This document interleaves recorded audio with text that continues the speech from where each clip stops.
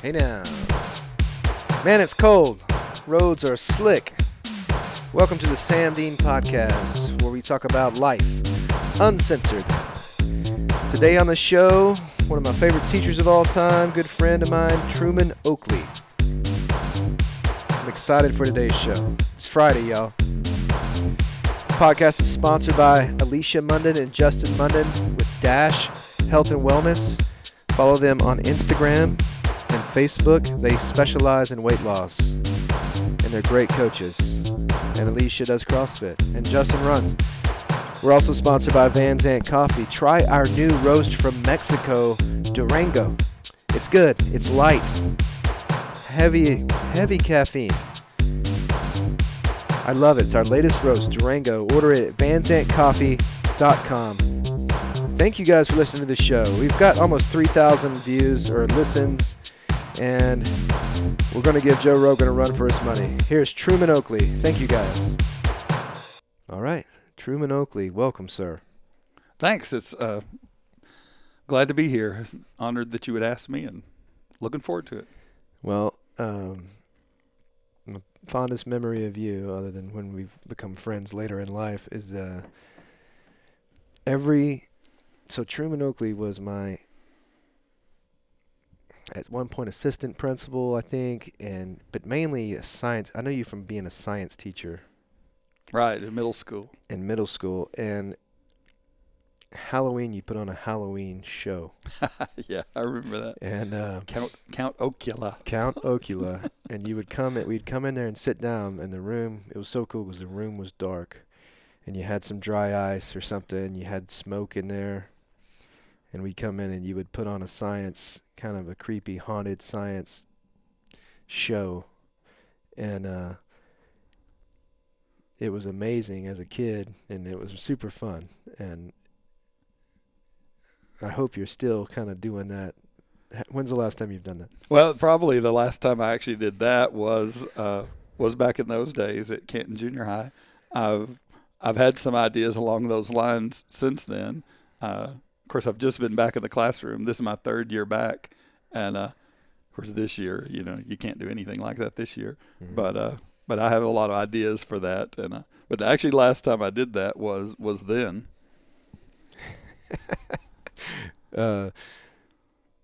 That was, at that time, was it Mr. Callahan was the principal? Yes. Max Callahan, who I'm going to have him on the podcast soon, hopefully. Yeah, he needs to do this. You're up there, Mr. Young. Max Callahan, though, also just nice guys, always had my back, always very encouraging. Also gave me licks. I think you gave me licks at some point. I might have. Do you remember giving me licks or not? I don't, not off the top of my head, but you forget a lot of that over time. So when I got to West Point, I was telling somebody, and I was like, yeah, and I had to get licks. And they said, you had to get what? I said, licks. Some paddled my bottom. And they said, you got to be kidding me. You let a grown man hit you with a paddle on the butt. And I was like, yeah, that's what y'all didn't do that? It's like, no, we don't do that. And but I remember, in Canton, you were kind of and I won't say it's like a sissy or something if you didn't get your detention burned off by licks, and I don't know, it hurt. It did. It hurt. Well, and that's one of those things people just don't understand. They think of it as abuse, mm-hmm. and it has been abused by many people in many circles. And I got to the point in my career where I just didn't do it anymore. Yeah. But honestly, kids that I had to give, especially little kids, when I was an elementary principal, mm-hmm. when you talk to them about what they did, and you let them know this is what's going to happen and why it's going to happen, and when it was over, I mean, they hugged you, they cried on your shoulder. Mm-hmm.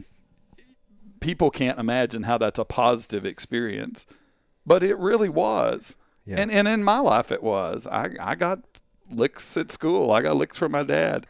I never thought in a million years anybody was mistreating me. Right. I always knew I'm getting the consequences for what I did.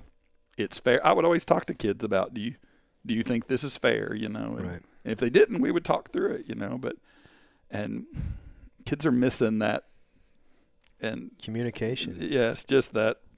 And some of those relationships I had with kids that I gave more licks to than I can count are some of the best relationships Right. I ever had with kids, you know, and people will never understand that mindset, or a lot of people never will. I got, licks from both my mom and dad.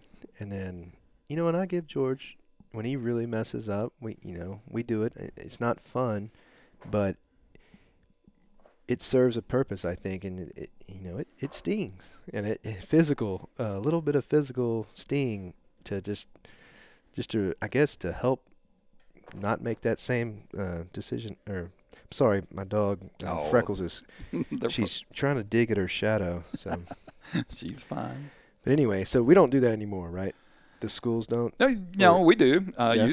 I'm at Eustis High School now, and Eustis High School still does. I mean, it's always a choice like that to burn off detention. Mm-hmm. Trey, last year as a senior, he didn't get a lot of detention, but he would get some, and he would much rather go in and get it burned off. Now, Right.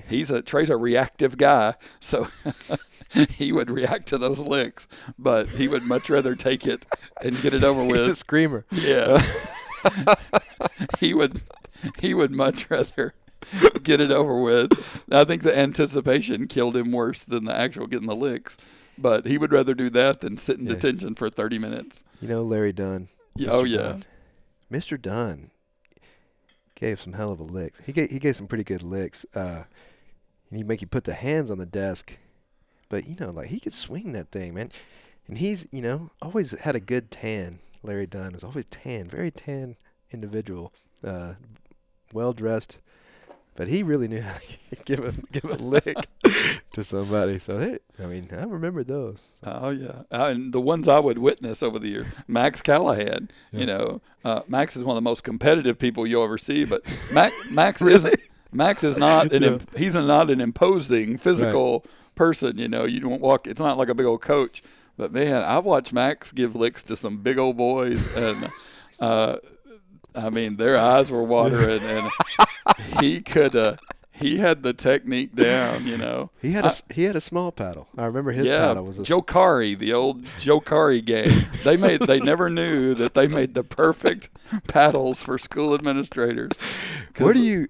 Yeah, go ahead. Where do you get a lick paddle? Like, how do you go into? A few I made. I had an old Joe Kari game, and it had these laminated, and they were the best paddles ever made.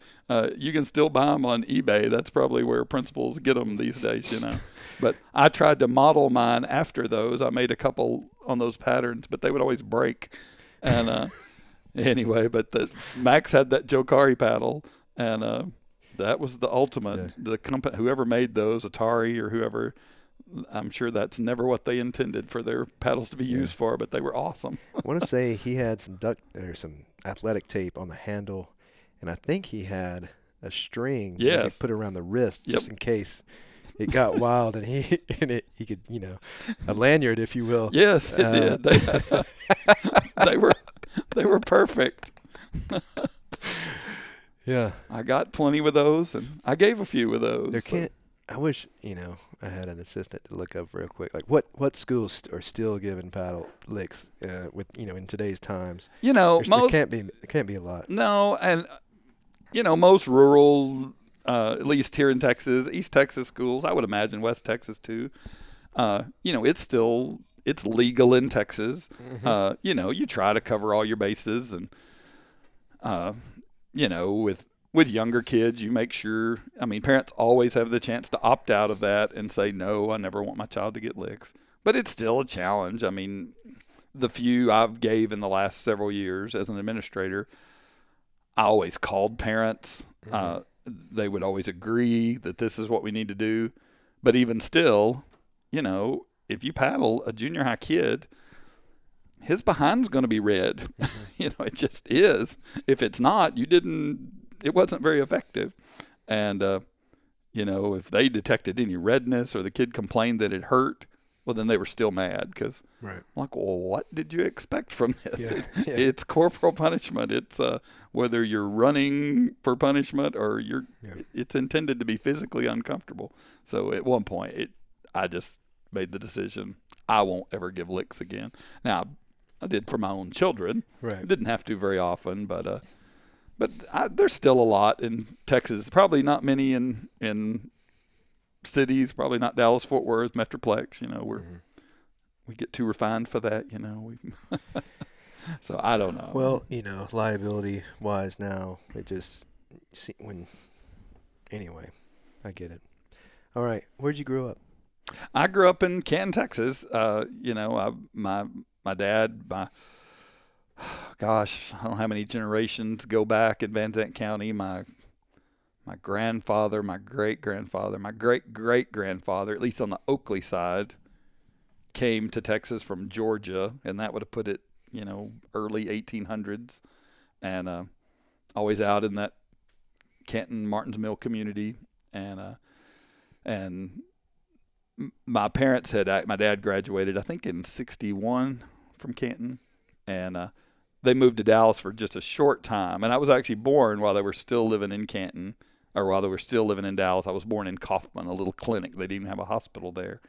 And they built the house out there in the Walnut Springs community that I grew up in when I was just a few months old. And so I lived in that house my whole life and grew up there and went to Canton High School and went to Tyler Junior College and went on to A&M. But I grew up right here in Canton, Texas. So what building did you go to high school in? I went to it would have been the building that you went to junior high in. It was it's gone now, but where the current junior high is, it sat just in front of that.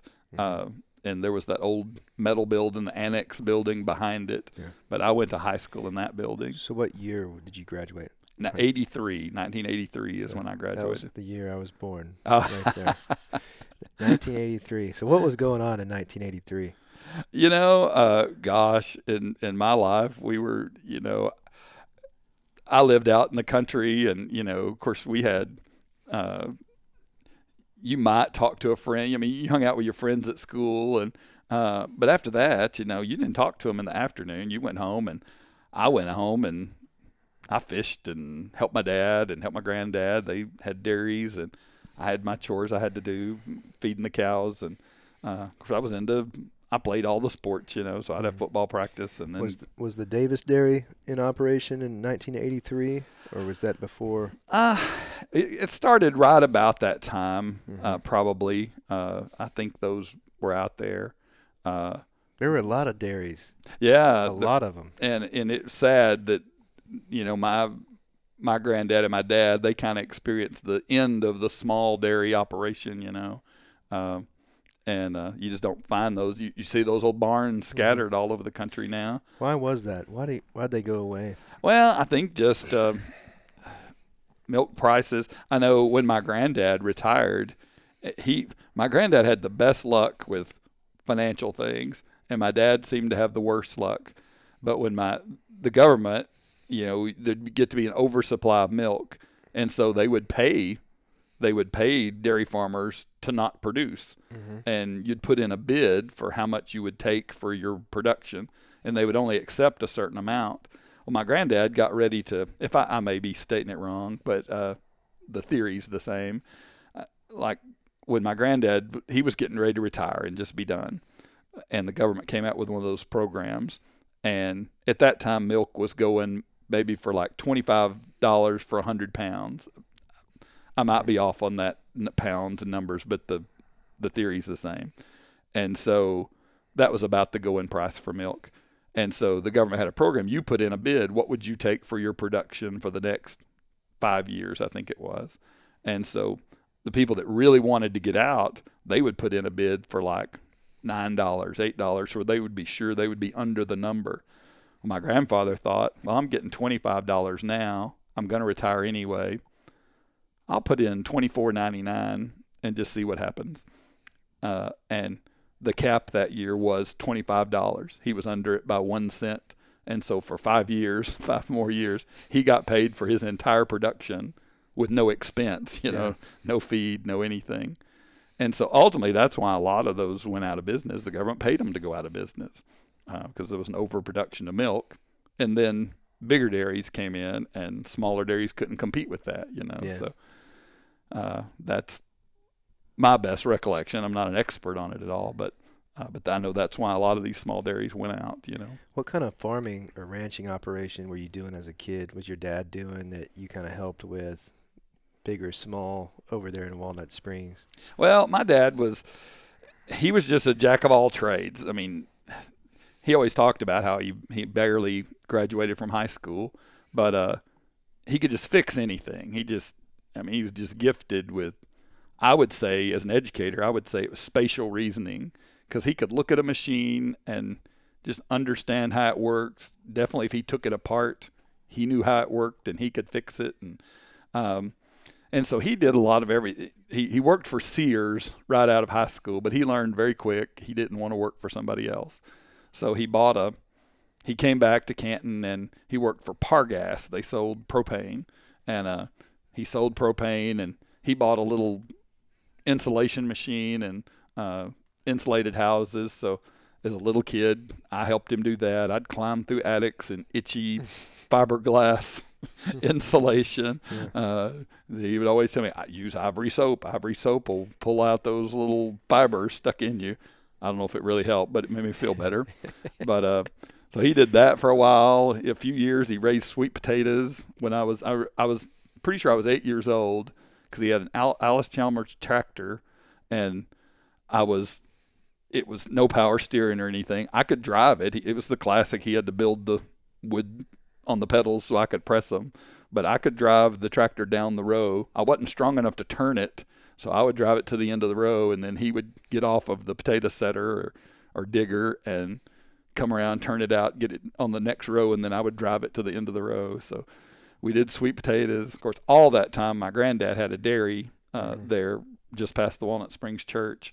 And so I always had chores on the dairy to feed certain cows. And there were times that my granddad, he hardly ever missed the milkings. He may have missed in 40 years. He may have missed one or two, sick or whatever. So if you're driving down 2909 and you're going towards Martin's Mill from Canton, you look on the right, and there's Walnut Springs Church. Right to the right of that field, that's where you were driving that tractor. Right in there? Yeah, right in there. Well, actually, where he raised sweet potatoes was just past, you keep on going down that road. My granddad's dairy would be on the left, and then you turn that road, the Carter Cemetery Road, Thrill Hill Road. Thrill Hill, yeah.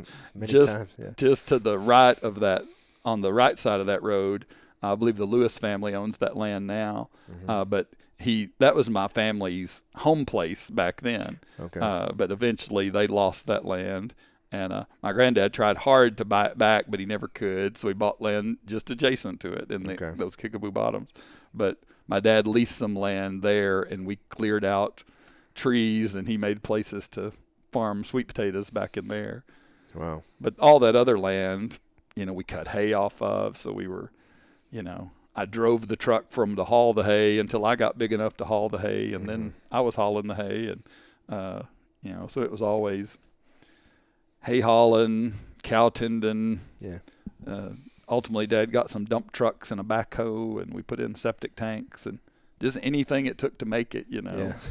Hustling. We made it.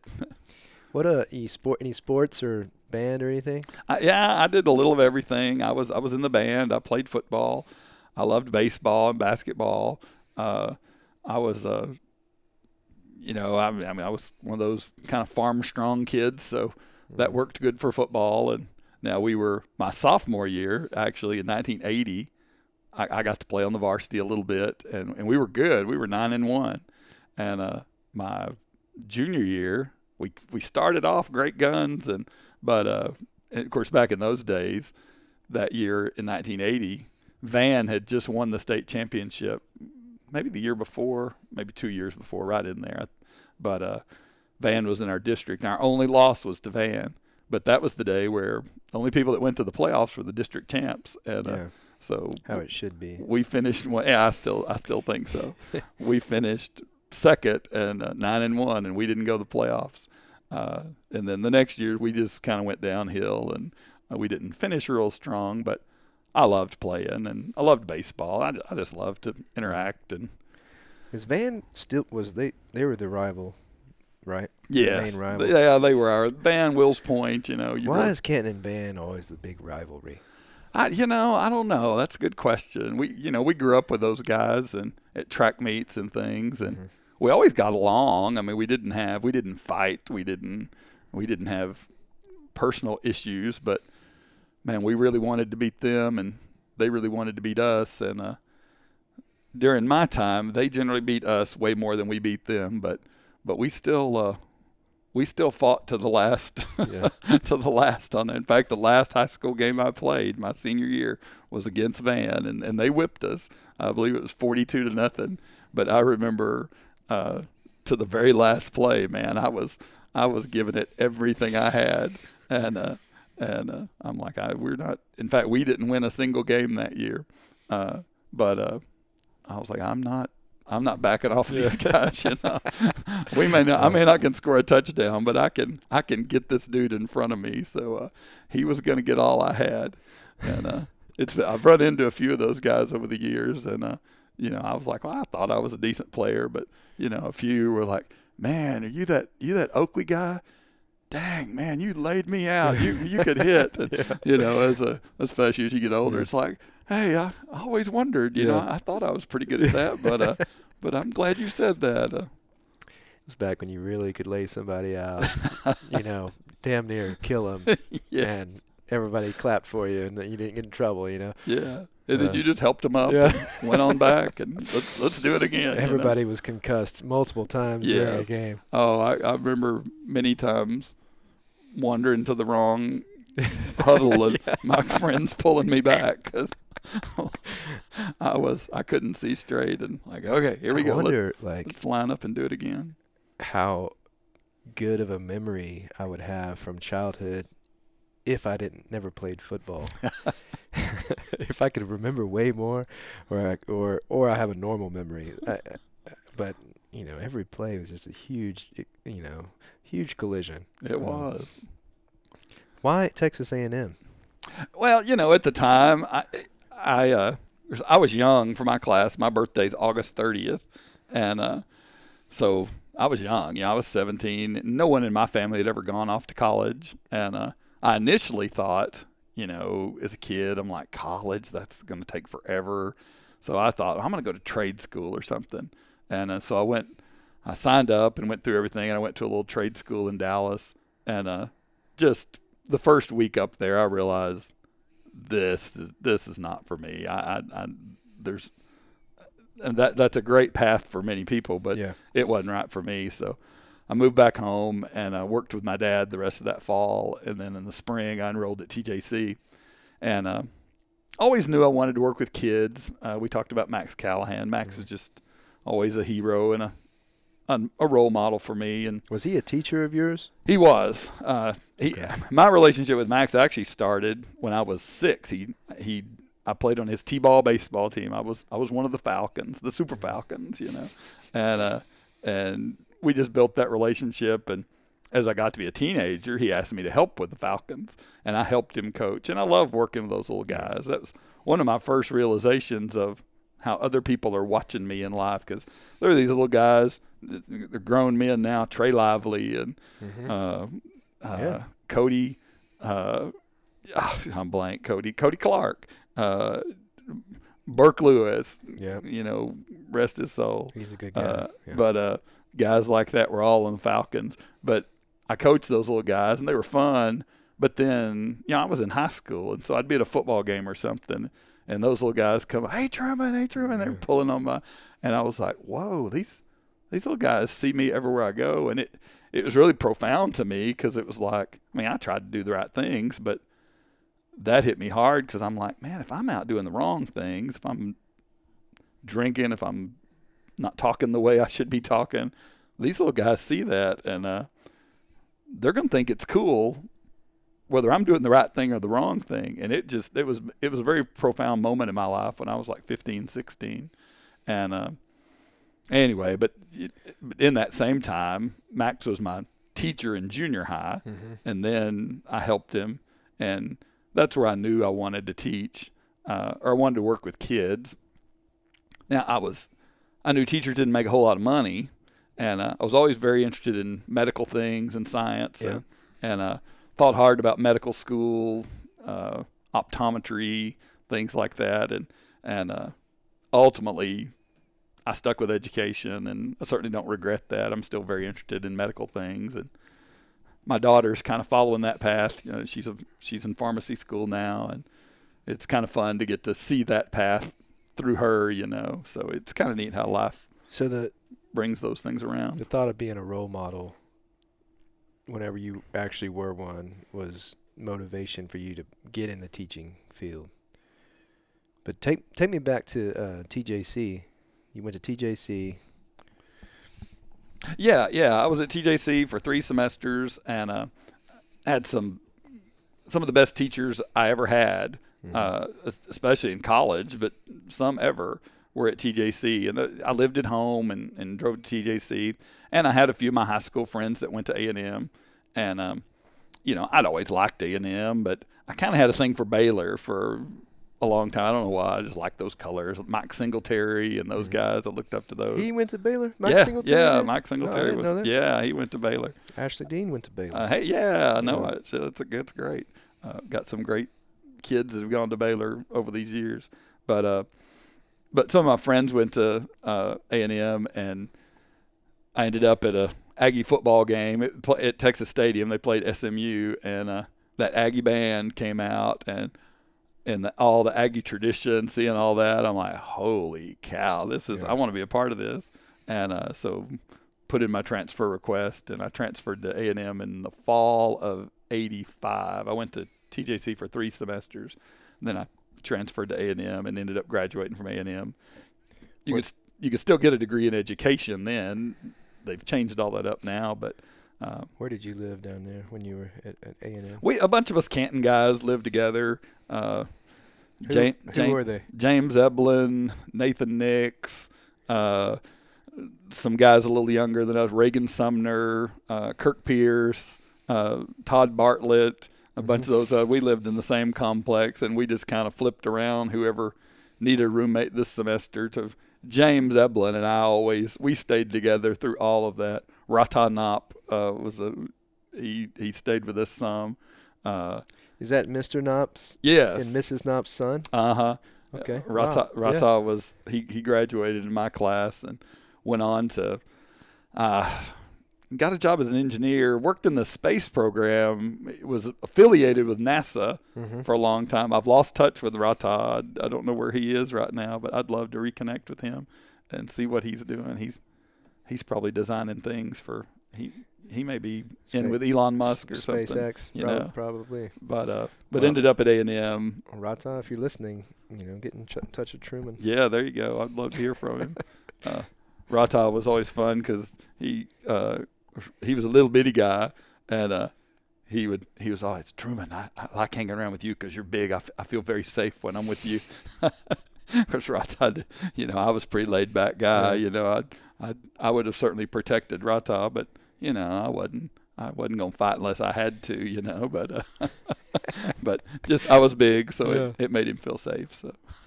Where was Becky Oakley in all this? Wow. Well, Becky Oakley is quite a bit younger than me. She was.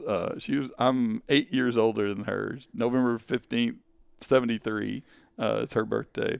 We didn't meet until 94. Late 93 is when we met.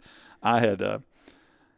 My first job was at Martin's Mill. I taught science for a year there, and then Max called me because I wanted to work for Max, but he just didn't have a job that first year. And then I taught at Canton Junior High for 2 years. And I've always been I take my faith very seriously and was always involved in ministry of some kind. And I just really felt called to be involved in ministry full time. And I took a call to to be the youth minister at First Baptist Church in Post, Texas, out near Lubbock, and spent 2.5 years out there, and that was wonderful just to get a dose of West Texas, and that was really my first time away from Canton on my own. When I was in college, I came home a lot. I was really never that disconnected from Canton, and so that was a really good time for me. And through a minister there, Terry Don Thomason, he moved to MacArthur Boulevard Baptist Church in Irving, and I loved baseball, and we were always talking about baseball. And when he got there, he kept telling me, "Man, Truman, there's this girl that works for our church, and she just loves baseball. You need to meet her just because y'all love baseball, and y'all both love Jesus, you know." Yeah. And he ultimately introduced us, and that was Becky. And he introduced us, and we met. Actually, the first day we met was on my birthday. Terry Don and I were going to Six Flags together, and we just met, and she was a very pretty girl. I was like, "Hey, is that the girl you're talking about? That's that I'm kind of might want to learn more about that." And he set up a date for us to go out with him and his wife in October, I think, and we started dating, and it was one of those things I knew pretty quick. This is what I don't need to let go of this, you know. And we got engaged the next February on Valentine's weekend, and we got married July of that next year, in July of '94, July 16th. And so but Becky actually, she was born in Boston. Technically she was born in Brookline. She's a twin, and she was actually born at home and then taken to the hospital. Her twin story is pretty good because she was born at home, and then her sister Debbie was born in the elevator at the hospital. So they're twins, but Becky was actually delivered in Brookline, and Debbie was delivered in Boston. So they're twins that were actually born in two different towns, about 20 minutes apart. But anyway, cook a little longer in the oven, you know, sister. But that's been neat because it just, that connection to a different culture, and because, you know, the Northeast. And do y'all ever go up there, or have y'all been up there? We have. Yeah. We've been to Boston a few times. Becky has her grandmother. They lived in Maine. Her mother's from Maine, and we've been there a few times. Her father's from Beloit, Wisconsin, just north of Chicago, and so a lot of connections to Chicago and the Cubs. Morris he's a huge Cubs fan. Becky's a huge Cubs fan. So, what do you and Becky like to do? Just for instance, Ashley and I just got into watching Wheel of Fortune. So it's a stiff competition. Whenever we can watch. Now with Hulu, we can kind of record it and watch it whenever. But Wheel of Fortune gets pretty heated over here. Is there anything? What do you guys like to do or watch? Is it baseball or is it? We really love sports. She really loves sports, so we love to watch sports. We love to travel. And is it the Rangers? Yeah, usually. I mean, we're big. You know, I was a big Rangers fan. She introduced me to the Cubs. Her allegiance is. I mean, she's a diehard Cubs fan, but she's a diehard Rangers fan too. If the Rangers and the Cubs ever ended up in the World Series, that'd be tough on her. But you know, of course, the Cubs won the World Series just a couple years ago, and that was one of the highlights of her life. Though it was one of the most stressful times of her life too, because I watched her go through the Steve Bartman days and all that. But we love sports, and you know, our kids, Trey and Samantha, just things that revolve around them, you know, growing up with all the things they did and being involved in their activities, and just as they continue. Of course, Samantha just got married, but you know, just enjoying our kids, and we love to travel. Our travel has usually revolved around baseball. We've been to 23, 24 Major League ballparks. We want to make them all eventually. So we usually have a baseball trip planned this summer. COVID killed that last year and this year. We're probably going to do National Park this year, but you know, we love movies and just hanging out, good places to eat, and just talking. Becky's she's just such a steady person, just so even. She's just perfect for me. How do you adjust? Trey just graduated from high school and went to Where's he at? Stephen? East Texas Baptist. ETBU in Marshall. Samantha just got married. She's been at A&M. How do you adjust when your kids leave the nest, man? I know it's hard. Yeah, it is, but what's made it good is when you see your kids happy and thriving. And Samantha, she thrived from the beginning at A&M, but she went through some, ups and downs, finding the right mix with roommates and changing majors, just dialing into exactly what you want. And when those days were a little uncertain for her, that was hard because it's like we want her to find her niche, and she was close to it. Both of our children, we've been so blessed because they're both amazing kids, and amazing young people now. They're not kids anymore. But when she found her people and when she found her niche, and then ultimately when she met Ross, and we knew pretty quick he was going to be the guy, and we love him. But when you see them so happy and so in their zone, it's been truly, I think, the greatest feeling in the world, just knowing your kids are thriving. And it's been the same thing with Trey. Trey meets people, and he's the life of the party kind of guy.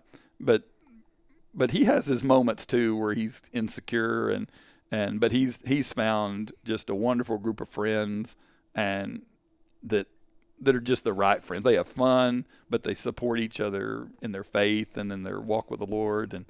And when one of your kids comes to you and they don't know what to do, like if they can't decide on what's the best way, and I know you're not perfect, you may not know, but what do you do? Like when Samantha couldn't figure out a major or was unsure of or roommates or whatever, like how do you help them? Because you want to just make the decision for them always, right? Exactly. And especially as men, we're fixers. But I've always really tried as a person with kids in school, with anybody, to not make decisions for them, to help them talk through it. For one, I would never let them give up on something too soon. There were a lot of times through maybe a sport they were in or something, and maybe they wanted to quit or they wanted to do this, or maybe they were in a class that they were struggling in. And I won't be too specific in some of those. Yeah. I could give some specific examples, but it might embarrass one or the other. But I remember one particular time with one of our children, who will remain unnamed, Trey. But but he was just in a class that wasn't going. It was a dual credit class, and it was a new experience for him, and it wasn't going well, and he wanted to get out of it, and I just wouldn't let him, and he wasn't happy about that. But I think it's very important to let our kids struggle. It's hard, but I just see it so much with kids these days. They don't know how to deal with adversity. That may be the single biggest weakness I see in kids and ultimately in parents, is kids don't know how to deal with adversity because we bail them out all the time. Mm-hmm. And so I would make them, I wouldn't make decisions for them. I would make them have to, and Becky feels totally the same way. You're going to have to go through a struggle and figure it out, Now, we would support them all the way. We would listen. We'd give advice. But we let them know, ultimately, you're going to have to decide and make a decision. And sometimes we knew the decision they made that they were going to struggle. But in it, there was a degree of blessing in it because you knew they were going to be better because of the struggle. Mm-hmm. And I just think that's so important. One of the biggest things, and I don't get the opportunity to tell people that very often. As a principal, I did, but, when you assign consequences to somebody and parents just instantly want to get them out of the consequence, I try to let them know, look, it's ISS. It's not jail. Yeah. It doesn't go on their permanent record. Everybody thinks there's this permanent record out there that's following them everywhere. Like, let them experience some adversity, even if it's not their fault. let them go through it. Yeah. It's okay. You're going to deal with things in life that are unfair. And I've always tried to do those same things with our kids. Like, they would come to us about things that, well, it's just not fair. Like, well, life's not fair. Life's not fair. You have to learn how to deal with it and not lose your mind. But again, that's a long answer to that. But it's good. But just trying to not bail them out, steer them, but again, let them struggle. And so if your kid gets in trouble at school, it's important to let them, not try to get them out, try to bail them out. Respect the teacher in front of the child too. I mean, exactly. Even if you disagree, even if the teacher's wrong or the principal's wrong. I was a principal for 19 years. I was wrong plenty of times. But nothing, whether it's we talked about corporal punishment earlier, even if you have to take your licks and it turns out you really weren't guilty, you learn from those kind of things. But the punishment is also a lesson. Yes. In a way, like dealing with that. It is, and it prepares us for so many things. But most of the time, the punishment is fair, and most of the time it's lighter than it should be, honestly, with many things. But parents do, and I completely understand. We don't want our kids to hurt and be uncomfortable, but they need to be uncomfortable. They need to struggle. It's that, and I'm a science guy. I always hear this illustration, and I use it a lot, and I think it's accurate. I wouldn't swear it's accurate. It may just be a story, but like a butterfly, when it's coming out of that cocoon, if you slice that cocoon open and help it just pop out, it's got little tiny wings. It's going to hit the ground. And it's just going to hit the ground. Part of that struggle of pushing out of the cocoon, it pushes the fluids from its body into its wings, and it makes its wings do what they're supposed to do. If you bail it out, its wings never develop. And that's such a perfect metaphor for our kids. When they go through those struggles, it's what makes their wings. It's what allows them to succeed. And so that just don't bail your kids out of trouble. Go to that principal or that teacher, have a conference with them, and let them know why you disagree. But don't tell your kid. Just hang in there. Don't get on Facebook and badmouth everything, even if they were wrong. Just because we're gonna go through things like that. And the teacher, I'll say this: like coaches and teachers. It's a hard job, and they're doing the best they can do. 9 times out of 10, they want the kids to succeed, of course, and they're not doing it for their own satisfaction. It's a tough deal being a teacher, and they need the support of the parents. They do, and I love teaching science, and I loved working with kids in general, but I love it when those teachable moments come up, when that kid comes to me about advice about how to get along with another teacher or how to do this or how to do that. And, and I'll let them know, but you've got to adjust, Mm-hmm. So many kids they think every teacher should adjust to them. And that's not the way life works. Right. Your boss isn't always going to adjust to you. You've got to adjust. Miss Nixon, Jimmy Nixon, tough teacher, English teacher. Everybody hated Miss Nixon, this and that. But when I got to West Point, when I first semester at West Point, I was plebe year. It was tough for me. I was failing everything besides English because I had my ducks in a row because she made me get my ducks in a row. Uh-huh. And I knew how to write papers because I was so scared of her. And I just wanted, and it was tough. And then, the kids most of the kids are going to cheat off other kids. You're going to copy people's homework. until a teacher steps in and says, or parent, like, hey, the 0 is what you need, and that's what you're going to get, because that's not your work. And that was, at West Point, everybody adjusted to that, the honor code. You couldn't, you if you did cheat off somebody, you had to document, you had to write exactly, and the punishment for that is getting kicked out automatically. Yeah. For being a character issue, which is so important. But it's where you're in school because you're learning. You're a student. You're learning how to live, learning lifelong things, learning that cheating is not acceptable, that, if you do screw up, you're going to get punished for it. It's huge. Well, and kids, I teach biology.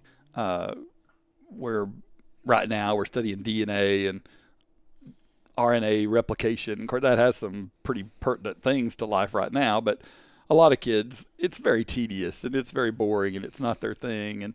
And you can see they're like, wow, on earth am I having to learn about all this? And I try to let them know, unless you go on to something in the medical field or something, you probably never take another biology class. But you're going to constantly have to learn subjects that you really don't want to learn, specifications for something in your job. And working hard, even when it's something you don't like, builds that discipline. It builds that character. It builds those good habits. So put yourself into it. It's easy to work hard when you love it. Mm-hmm. It's hard to put forth that 100% effort when you don't like it. And, very few of us have gone through life without being in a job or a situation that we didn't like, but we had to endure for a while, maybe even years. And, just trying to teach kids those life lessons it's just a huge opportunity. And that I was the same way with Miss Nixon. Now I had an advantage with Miss Nixon because Kevin Nixon was on the Falcons. Back to those Falcon stories, and the very first day of her class, I'll never forget. Miss Nixon would always give you her spiel. Most of you I don't like. I'm not gonna like, but in my class, but I like Mr. Oakley because he coaches my little baby in baseball. Well, that made me feel good about her class, but you can imagine all the heck I caught from my classmates. But I didn't really care because I thought, okay. But she still pushed me. I mean, now I can talk in front of crowds. I like that. I probably talk too much. It's like, it's time to shut up. But in high school, I did not like to get up in front of people. And we had a poem we had to learn. And I learned it. I knew it. Backwards and forward. But when I stood up to say it in her class, I just froze. Even teared up because I was so nervous and I couldn't say it. And she gave me a pretty hard time. Just, Truman, if you don't know it, just sit down, And I'm like, no, I know it. Just give me a second, And wasn't that the worst? Doing those poems. And I finally, and I never could get it. Yeah. And she was pretty hard on me. And I was finally just, fine, just forget it. And I'm a senior in high school, and I sat at my desk, and I was bawling pretty good because I was embarrassed, and she saw that, and she came. A lot of people think she's tough and never had any compassion, but after class, she came because I was gathering up my stuff. I wanted my friends to get on out of there, but she came over. She's, now, Truman, do you really know that poem? I said, yes, ma'am, I really know it. Well, take a deep breath and see if you can say it to me. Yeah. And I stood up, and it came to me just right, and I said it perfect, and she was just, thank you. And of course, I was still mad, so I just took off. But that's huge too, that she saw that and came back, and there was a lot of that little part of her that she cares. She really did. I loved her to death. Yes, absolutely. What public speaking? People say people fear public speaking more than like sharks or more than death usually. More than death. I remember Miss Barry, our drama teacher.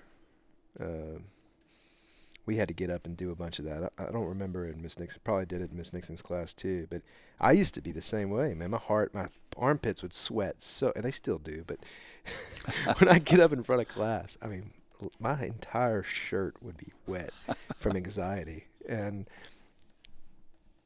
I do it every day with CrossFit. I get up and speak in front of 10 people or whatever, and I don't think twice about it. It's reps. Yes. It's repetitions of getting in front of people, and you get better over time. I mean, simple as that. And I think a lot of it, and I love this in teaching, is I love it when I mess up, when I misspeak or I say something wrong and a kid calls you out on it. And I love the chance to just be real in front of kids and say, oh, you're right, I was wrong, because that's another thing in life. There's not enough of that in life these days of people saying, I was wrong about that.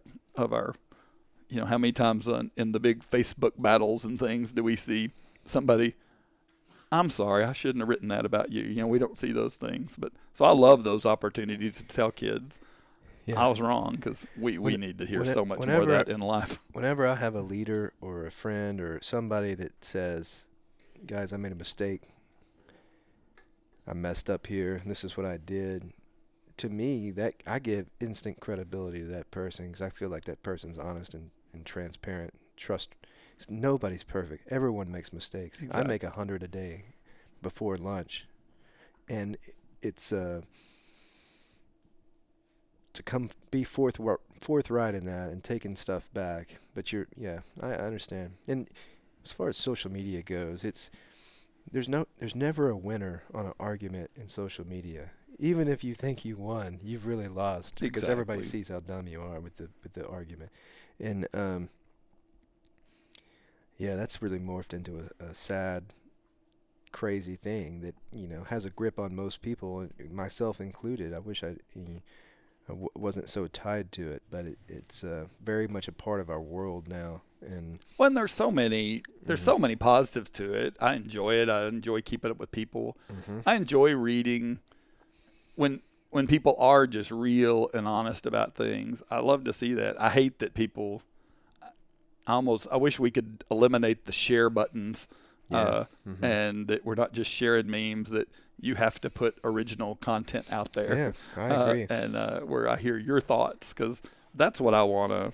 And it could be a force for so much good in our country, to really be able to hear what's on people's minds.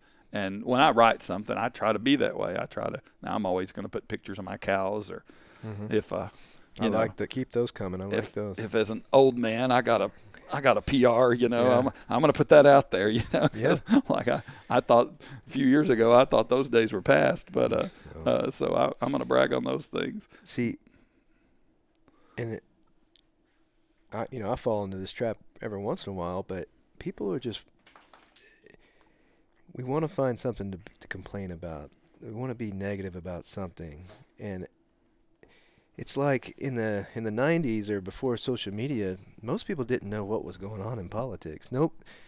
Unless you watch 60 Minutes, like, you really had no idea. And now you have all this information at your fingertips, and people share it. Your cousin shares it, and you read it. But also, like, there's a 90% chance that that's not even true. Exactly. So, in order now these days to have something that's actually true, you need to research it. You need to research the conservative news outlet version of it, and then also the left-leaning news outlet version of it, and then make a decision for yourself that's probably in between those two things before you need to comment on it or not, because you might be getting the wrong information. And these people know, and that are making this, they say, well, we're in this business to make money, and they'll tell you, like, yeah, no, this is liberal, this is conservative. So it's scary. And I have conversations with people. People come and say, well, they're gonna, next thing they'll be swabbing us anally for the coronavirus, or something crazy. Yes. That or there's Chinese troops going to be in Canton, Texas, locking us down, or there's going to be, when the election happens, they're going to come put chains on us, take our guns, and there's a lot of people that thought that was real and terrified. Mm-hmm. And it's because somebody was kind of careless on social media and shared something and was like, look at this, what they're trying to do. But there's people out there that believe it at face value, and it's scary. Well, and there's just such a lack of common sense these days. The thing I love about my heritage from my grandfather and both my grandfathers, all of my predecessors, my dad especially, they were just people of good common sense. My granddad, I think he went to school through the 4th grade. He dropped out. He told me stories about he just couldn't read. And now these days, I would have no doubt he would have been dyslexic, but he just didn't know. But math, he could do so much math in his head, and he was a very successful farmer and just worker and managed his money. And my dad, just practical. But they just had common sense and wisdom, not knowledge. Big difference between wisdom and knowledge. And that's the thing on social media. People see something that fits their agenda, and they don't apply any common sense to it, and just think, yeah, there's something wrong with that, And that's another thing I try to do with kids is when they throw something out there, we try to examine it and talk about it, and I like to throw some of those weird conspiracies out there. We'll talk flat Earth stuff in school, and I'm like, guys, there are people that really believe this. Well, let's look at them and see why they believe it. I'm not trying to get you to believe it, but really try to put yourself in another person's shoes. Empathy. People don't understand empathy anymore. They think it's sympathy, and it's not sympathy. It's truly being able to put yourself in somebody else's shoes and feel what they feel. And what's a smart person? What's your definition of somebody that's intelligent? Oh, wow, that's a good question. I mean, true intelligence, and I separate those as intelligent and wisdom, because there are, in a classic example, we're studying, if people have done biology very much, they know Watson and Crick, James Watson and Francis Crick. They discovered the DNA molecule. I mean, those guys were intelligent. And James Watson is still alive. I believe he's still in his 90s. But James Watson has said some extremely harsh things in life about race and women and not very wise things. So there's a man that is a genetic pioneer, won the Nobel Prize, a very intelligent man, but has some very questionable ideas on things, So, there are the intelligent people in this world that, they think on a level that I can't even comprehend.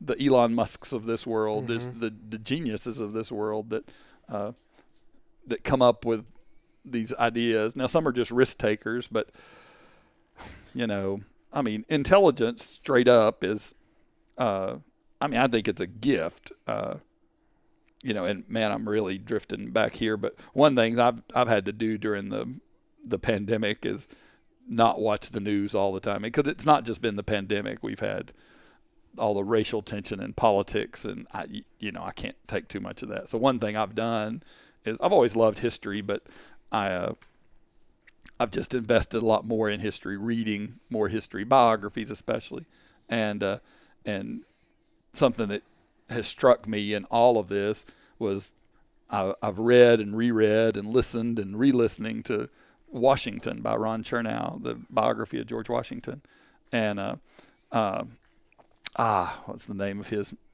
main servant that always stuck with him? Lee was his last name. Ron, I'm blank on his first name right now, but you could tell he was an intelligent man. He wasn't an educated man, but just from things you hear in his story, but and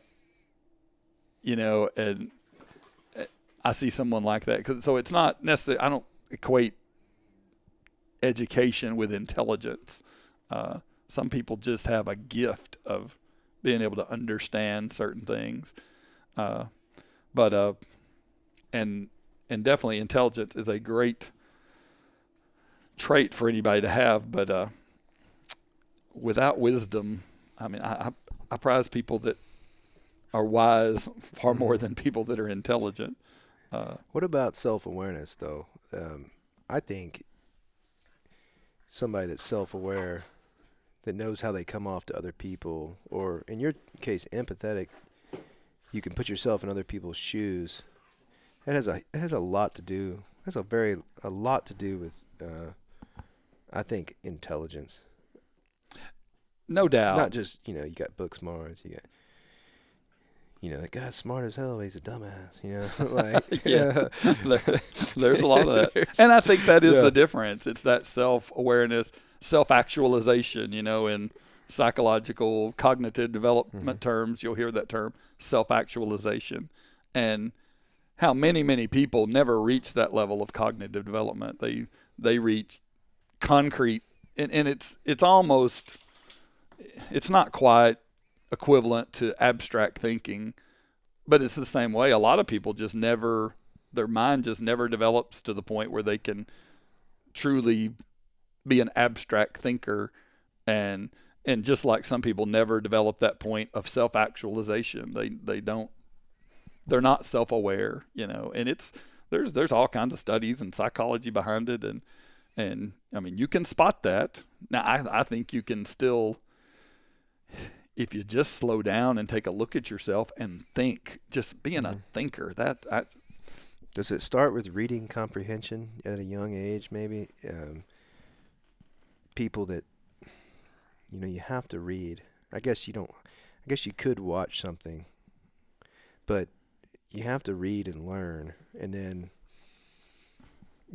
think, because, most things that are written are opinion pieces. And like in Afghanistan, for instance, people couldn't read, mostly illiterate. So they got the news from their relatives or from either a radio broadcast or something that their relatives or their friends told them or their boss told them. And it's easy to take advantage of people when they can't think for themselves. And you can tell them a certain way and say, hey, well, these, the Nazi burning books or whatever, let's get rid of this. This is the way, these are all lies. But, if you're educated, I guess, if you know how to read and comprehend, and you can get multiple sources and then form your own thought, I think that's I think you're exactly right. Just reading on your own, but not just reading things that fit your narrative. Read other things. Read perspectives on things. That I've been reading a lot. I mean, I think I've always been a decent student of history, but right now there's so much racial tension in our country, and so much of that comes through. I've read it started kind of what got me going on was the musical Hamilton, which is so amazing. But I'm like, incredible. How did they make this out of a book? So I read the book, and it's by Chernow. And what else did this guy write? So I read Washington, and he wrote a book about Grant. And when you read those stories, those biographies of presidents, they walk you through. I mean, racism just flows through that, and it just.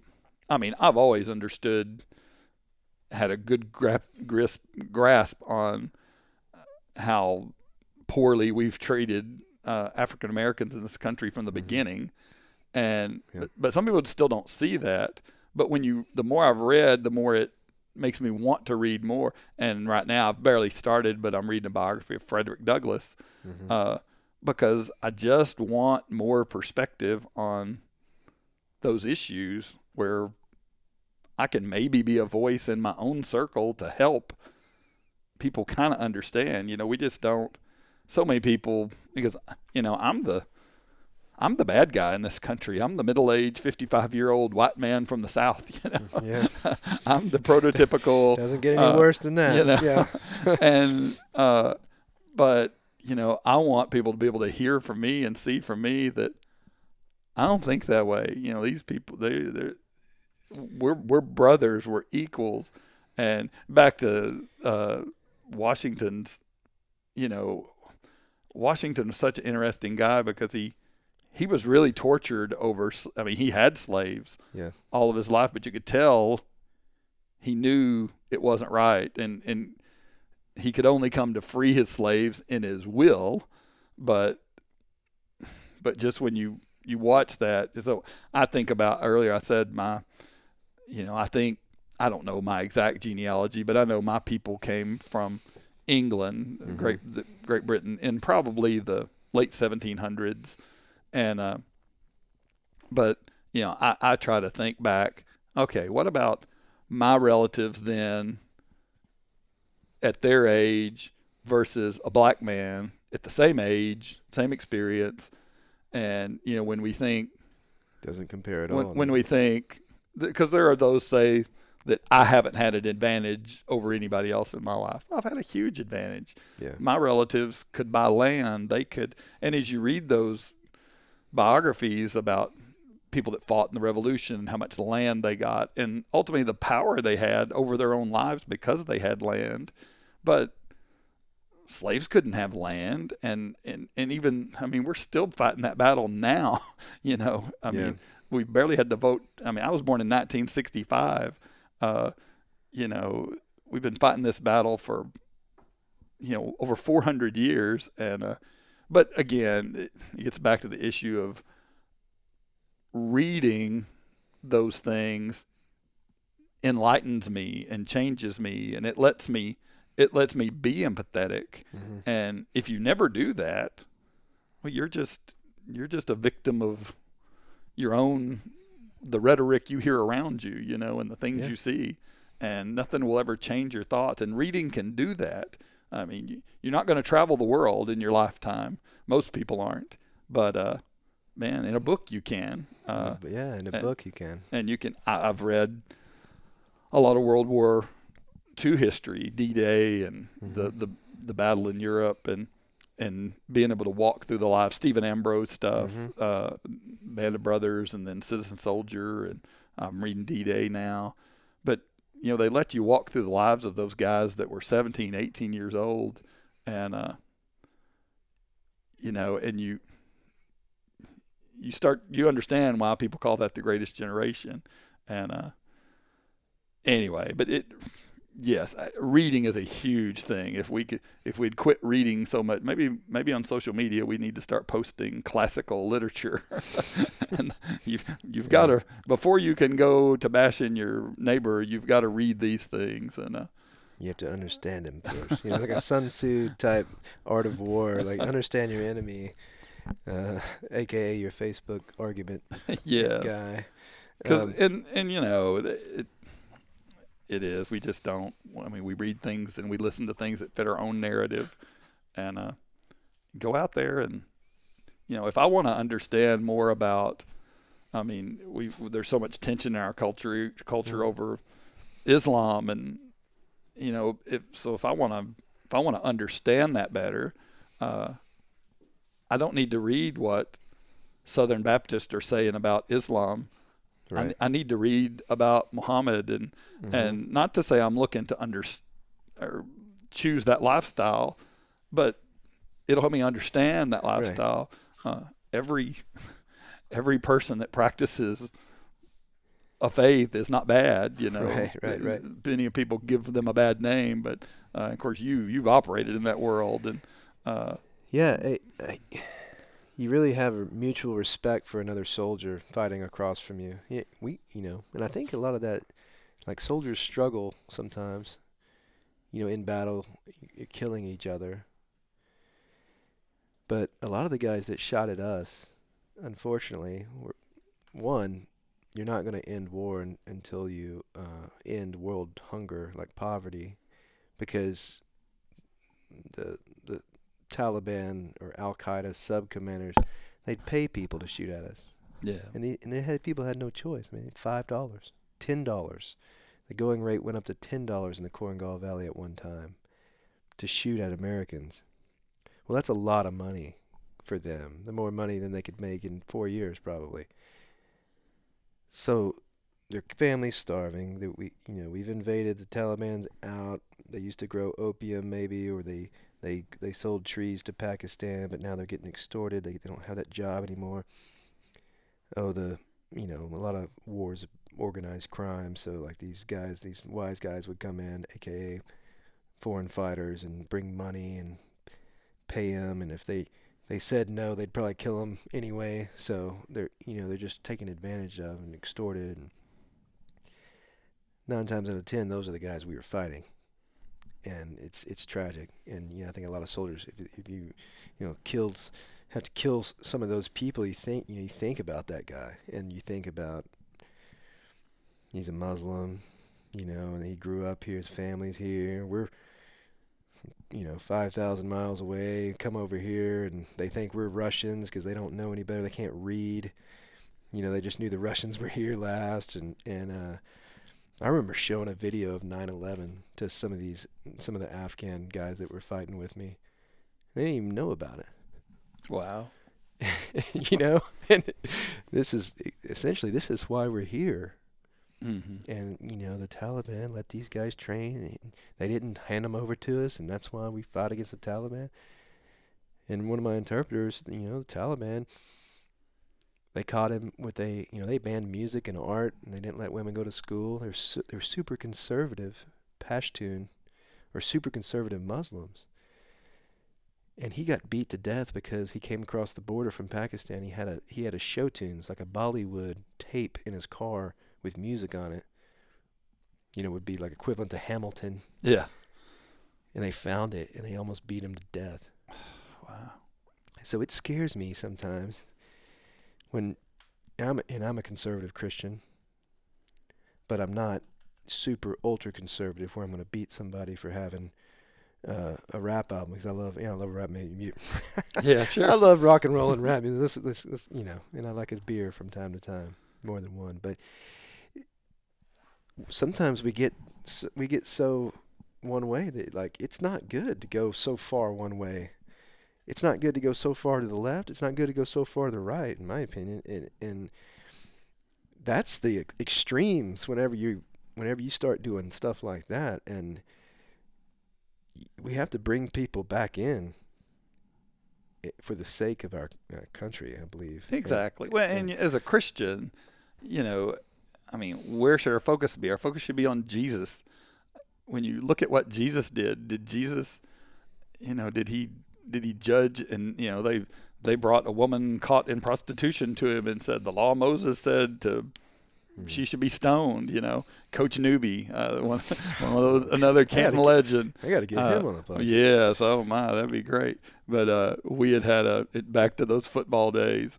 I knew the story before, but he pounded it home. We'd had a game with Grand Saline, and my junior year, and we should have won the game, but we got to infighting and pointing fingers, and we fell apart, and we got beat, and we got back in the locker room, and Coach Newby pretty much told that story. He said, there was a man, and they brought this woman, and they said the law of Moses said stone her, and of course, we know the story of Jesus. He just kept fiddling with his finger in the sand, and it went on and on and on, and finally they pressed him to say something, and all Jesus said was, whoever among you is without sin, throw the first stone, and then the lady was, what do I do?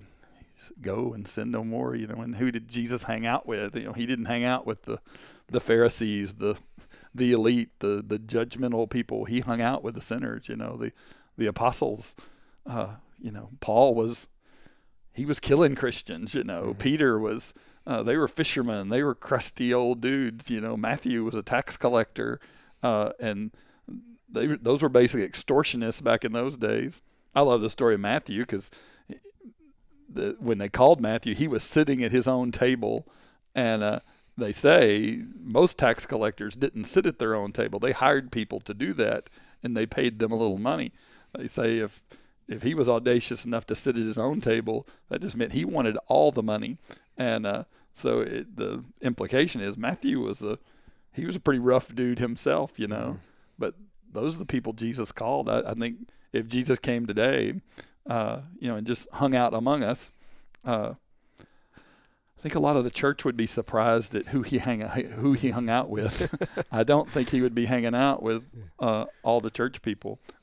He's going to be hanging out with sinners, and but yeah, and it's back to that same thing, back to empathy. Can we're not dealing with the specks in our own eyes. We're trying to get the specks out of other people's eyes, and we don't turn it towards ourselves. Who was your favorite teacher that you had?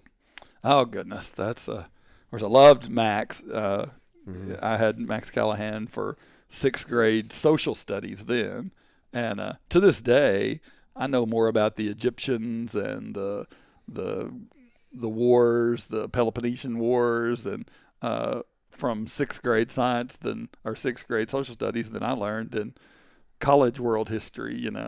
I loved Max. Of course, I love biology, and I had Mike Jordan in high school biology, and that just turned on a passion for science with me.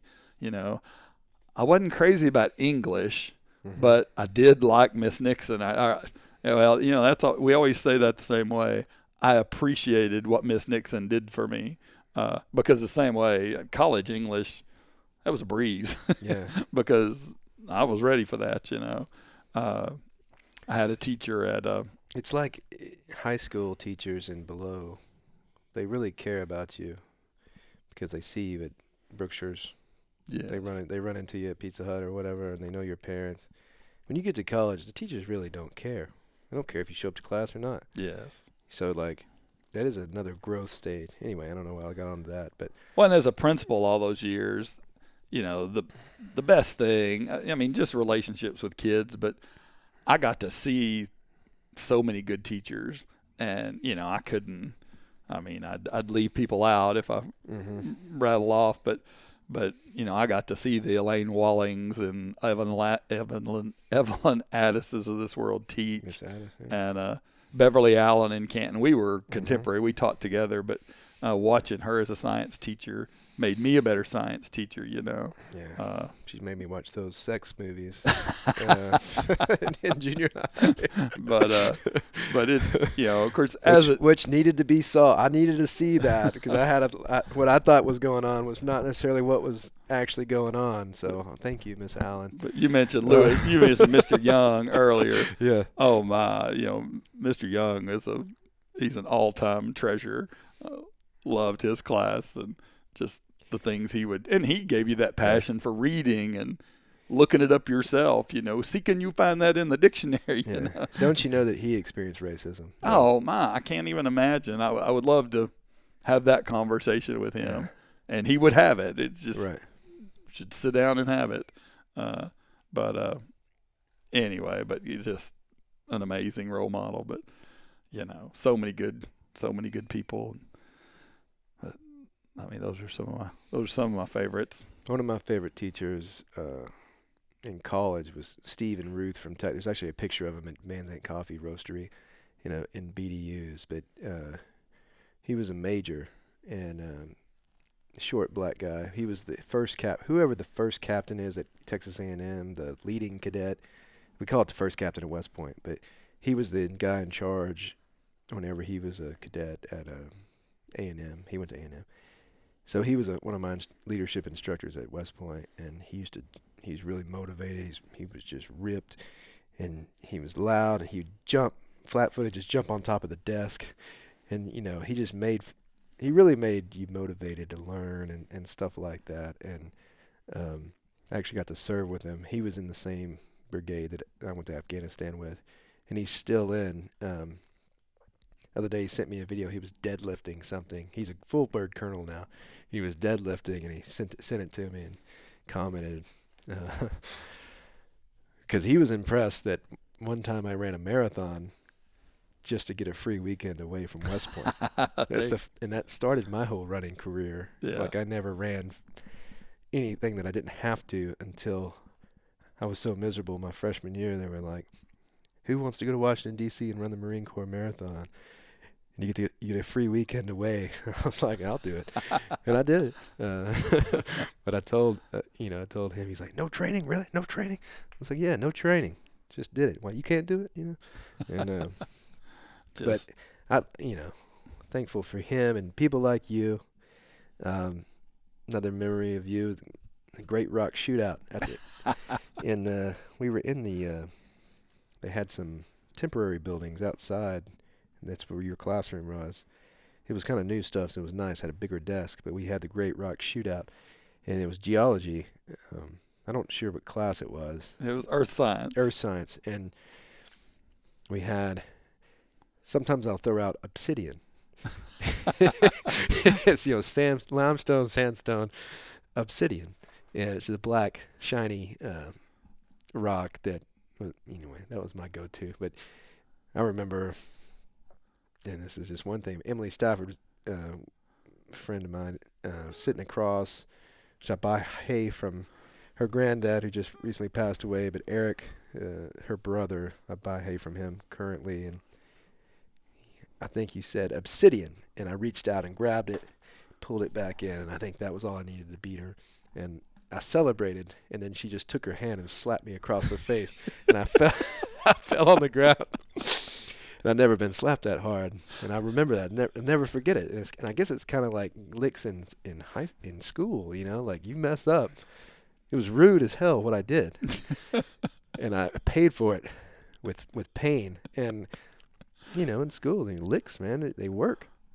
Oh, and if you get kids, and not all kids are competitive. Some kids will just let the other person win. But when you can turn something in school into a competition, and you get competitive kids, man, they'll go after it. To get a ring pop or anything. Just to win. Yeah. But and you remember those things. And it's true in our lives. Anytime there's something associated with an emotion.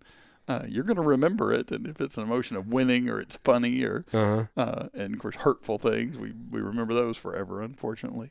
But that's it's a great teaching tool because we get into it and we remember that stuff, and it's fun too, and because what I doubt if identifying rocks has played a major role in your life.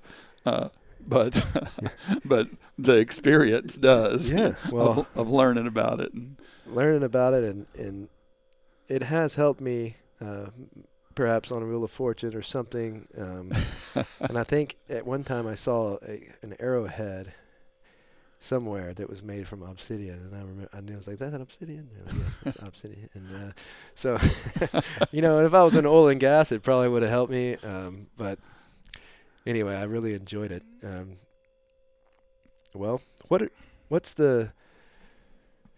It's a hard time right now with the coronavirus, and schools a lot of kids are homesick. A lot of kids are, went through the whole at-home learning thing.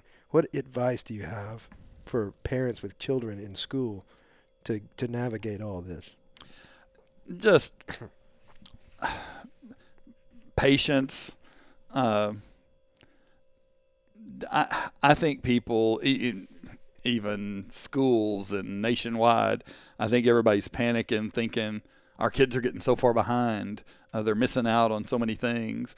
And there's no doubt they're not learning every piece of textbook material that maybe they learn. But I just don't see that as a big issue. Now, certain skills, math skills, kids in high school that need to, they want to go on into engineering, their algebra skills need to be solid, their geometry going on into calculus, those things have to build. But I think just everybody relax and realize we're all going through the same thing. Yes, we may be going a little slower, but everybody's going slower. It's going to be okay, and it's going to pass. I think so many people are fighting so hard to, how can we catch up? How can we make up for this? Everybody will catch up. I've having the privilege to work with kids of all ages. I mean, I was an elementary principal, pre-K to second grade. I've worked with junior high. I've worked with high school. And, a lot of times we get so concerned about that second grader that he's just not learning as fast as we need to. Maybe he needs to repeat the grade. But you watch those kids over time, when you end up seeing them in junior high and high school, they all find their level.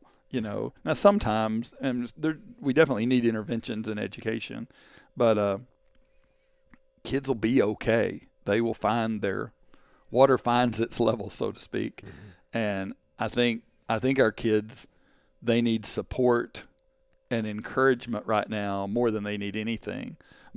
Kids this year, and I have freshmen and sophomores, and I have a few seniors, but I've never seen kids so vulnerable and open.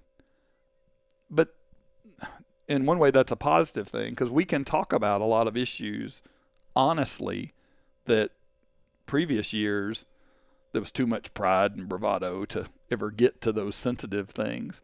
But I'll weekly I'll have kids just hanging their head, and I'm patting them on the shoulder and saying, "Hey, what's the matter? Just Mr. Oakley, all this stuff, the masks, and it's always going to be this way, isn't it? This is the way things are always going to be from now on." I'm like, no, they're not going to be this way. This is a moment in time, and you're going to learn from having to go through it, and it's no fun, but it is going to pass. That's probably the line I've said more than anything this year is, this will pass. It will be okay. But kids are, they're down, they're hurting, they're worried, and I kind of see earlier we talked about what was going on in 1983, and that's tensions were high with the Soviet Union when I was in high school.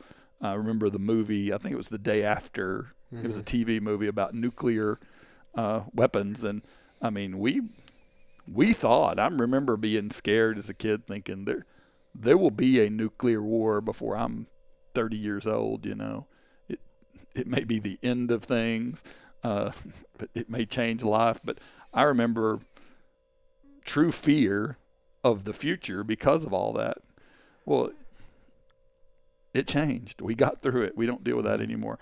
I see those same kind of things in kids now. They're worried. They're scared. They're afraid this is our future from now on, of things like this. And, I tell them it's not. We will get through this. And so I think kids need support and encouragement. And again, if you want to make sure your kid is good academically, it's back to what we talked about. Have them read. Get a book.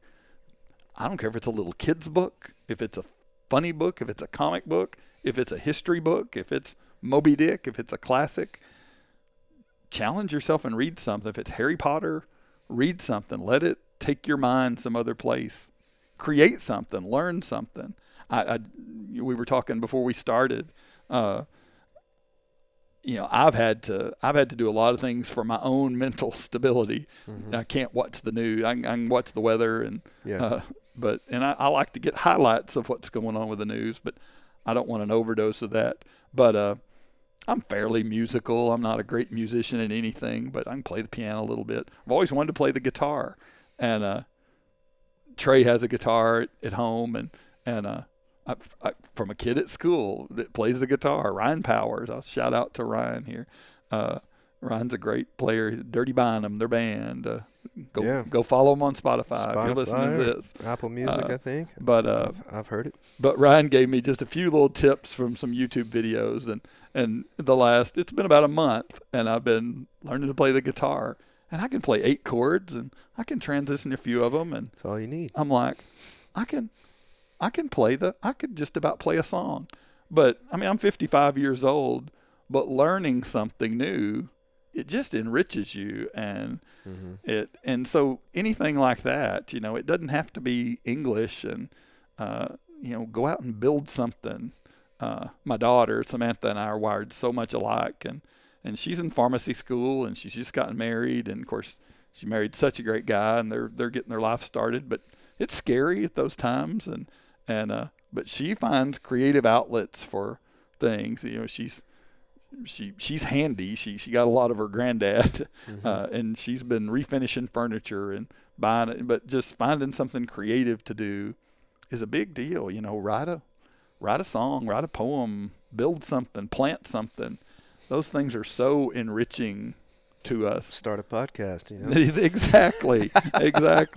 And, it's always dangerous when I spend time with you because I see things you're doing and I'm like, man, I ought to do, because not the exact same thing, but it's like, I ought to do that in my field, in my areas, because I like it. And of course, we've reconnected here in life through CrossFit and fitness. But fitness has done the same thing. It's not just working out, but it's learning more about my fitness and what I can do. And your body, how your body works. And like right now, I mean, I went through, a stretch, I think it was October of 2017 when I called you, and I was in such bad physical condition. I mean, I felt bad. I had no energy, and I got to doing CrossFit, and man, did so much for my self-esteem. And now COVID has, about a year ago, I was probably in the best shape I've ever been in my life. And COVID has just killed that. And I say COVID, I could have done a lot about that, but it's been hard. Yeah. Did you get COVID? No, I have not had it. Not that you've known, right? You don't know if you've had it or not. Or do you know that you've not had it? Well, I mean, we've both, Becky and I both, had a couple of spells with some respiratory stuff that could have been COVID. It was very mild if it was COVID. It definitely didn't get a major case. I mean, I know I've been exposed many times because even my family, now Trey has had it, my mother's had it, my sister, but. Well, yeah, and I hope you've already had it and got through it or whatever, but the work that you did up until could have saved you. You're definitely in a better position to weather a sickness. Exactly. Well, and like I said, that year ago, I was in the best shape I've probably ever been in, my weight, everything. But in here, a year later, and I haven't, it's not like I haven't worked out and I haven't tried to work on my diet, but because of what I've learned about my body, I've gained some weight and I'd like to lose it, but I feel so much better than I did before I started. I'm stronger. I can go out and I could go out and slug through running a few miles. They would be really slow. But you can do it. My strength hasn't changed a lot. I can move weight. I can squat. My mobility is so much different. But anyway, it's back to that. I really didn't mean to turn it to fitness, but it's about learning all those things about my body and understanding it. Just learning new things just enriches us. So during this COVID time, yes, try to keep up with those studies and do your biology homework and do your math homework, but learn something else, and some social media stuff's fine. Some kids are amazingly creative on TikTok and some things like that, but don't get obsessed with that either. Go out and get your hands dirty and raise an animal and, just experience life, walk around in nature, plant something. That you learn more from those kinds of things than they enrich you, or get a job, learn how to get along with people. But just there's so much learning beyond school, Okay, we're at the time now. 10 questions. You ready? Sure. What is your favorite song? Oh my, there's so many. Give me one of them. One of the top ones. The first one that popped in my head, just because I like it the way it sounds. I'm about lyrics and message, and I'm trying to think of that real meaningful song to me. But the first song that popped in my head was Desperado. Yeah. Just because the Eagles. I love the Eagles, and I just love the way it sounds, and so that's my first answer. Clint Black's version was pretty good. Yeah. But it's not the same. It's not as good. It's not Don Henley. He just Texas boy. He's remember Miss Severe, Joyce Severe? Yeah. She went to high school with Don. Really? Yeah. Oh, that's cool. Linden, Texas. Her and my mom are like best friends. So. That's cool. If your final meal, you're on death row, and then you get one meal before you go to the electric chair. What are you asking for? A big, old, thick, greasy cheeseburger. I love a cheeseburger. I like all kinds of food, but my favorite food is just a good I've gotten to where lately, I mean, I like them thin and I like them thick, but I like a good little bit red, well, pretty red and juicy in the middle. So you order a medium hamburger, is that right? Yeah, or medium rare. Medium rare? Yeah. Or, of course, I usually cook them, but yeah, a good old greasy cheeseburger. Right. Where do you get, I mean, if you're cooking hamburgers tonight, where are you going to get all this stuff at? I mean, where do you get your meat, and do you just get it at Berkshire's? Yeah, I usually do. With my cows and stuff, I'd like to get set up, and of course now we've got so many people around raising their own.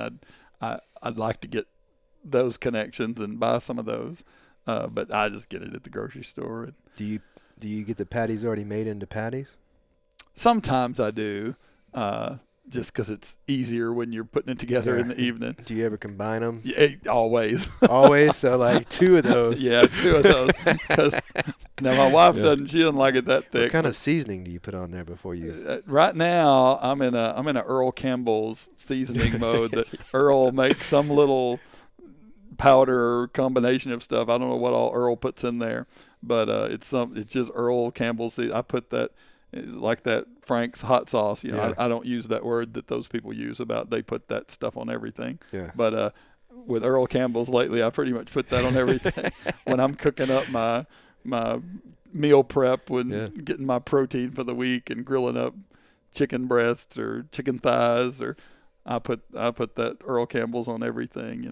And from all I can tell, it's I've tried to make it clean. It's just spices and stuff. Yeah. There's no sugar. There's no other stuff in there. Yeah, if it's just salt and different type of peppers and spices, it's good. Yeah, and I like it. So is that mustard on there too? No, mayo and pickles. Mayo and pickles. I'm a mayo and pickles guy. Mm-hmm. I used to eat lettuce, but getting old is just, I've learned nothing's slowing me down strength wise. I've got all kinds of goals of things I still want to accomplish, but my insides keep changing, and lettuce just disagrees with me. Really? And I just can't hardly eat lettuce anymore. At least iceberg lettuce. Now, some of the others I can eat that, but just pickles and mayo. Now I like a barbecue burger and chili and all the most unhealthy, gross things we can imagine. But I love jalapenos, and man, they do not agree with me though. The next day I pay for it. All right, let's move on. Well, before we move on, what's the favorite restaurant locally that you like the hamburger? Where's the best hamburger locally? There's not just one. It's a chain, but I always like Chili's hamburgers. I like a good Dairy Palace hamburger. I like an Easley's hamburger. What's your favorite thing to order at the Dairy Palace? If you go into Dairy Palace right now. Probably catfish. I haven't had it in forever. I may not have had it since I started CrossFit even, but I just because it's just you got a good catfish. It is. It's good. It's always. There's nothing bad on the menu at Dairy Palace. But I get lots of. I'll get a hamburger, and their sodas are great. And I try not to. Yeah, we'll edit that out. Yeah, we can't. So, but. If I want a treat, I don't drink many sodas at all anymore. But if I just want a treat, a Dairy Queen Coke, a Dairy Palace Coke tastes different. Their mix is just a little bit different. But I hadn't had one in forever. I shouldn't have talked about it. Now I want one. Favorite movie? Oh gosh, so many hard questions. This is a Sam Dean podcast. This is not you, easy. These man. are the tough questions. For years, my go-to was always Raiders of the Lost Ark. Mm-hmm. I love Indiana Jones. It's there's a safe answer there. But I really like Return of the King. I like all the Lord of the Rings trilogy, but I really like the last one, The Return of the King. That's an awesome movie. Now I love all the Avenger movies, and Return of the King. Yeah, but that's probably my. What about TV shows? Oh, if I didn't say this, my family would they would curse me. But The Big Bang Theory, far and away, I watch it every night. And I watch the same episode. It's like watching MASH back in the day. I've watched MASH episodes I don't know how many times, but I love The Big Bang Theory. And I like it because you were probably one of the first people to tell me about Big Bang Theory, but the theory. But well, and the thing I like about the show is I don't care how many times I watch it, it will make me belly laugh. Yeah. 2 or 3 times, and that's why I watch it, because I need things that just make me belly laugh at least a few times a day. Because if we can't laugh every day, we're doing something wrong. What's your favorite car or truck that you've ever had?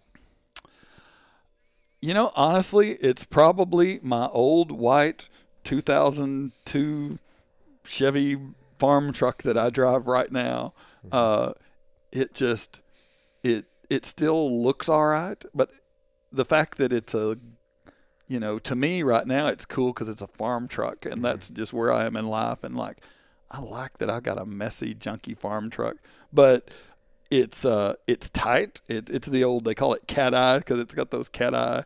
But I love that truck. And I would say it's probably my favorite truck that I've ever had right now. And I had a really slick 1977 short wheelbase red Krager Mags truck when I was in high school.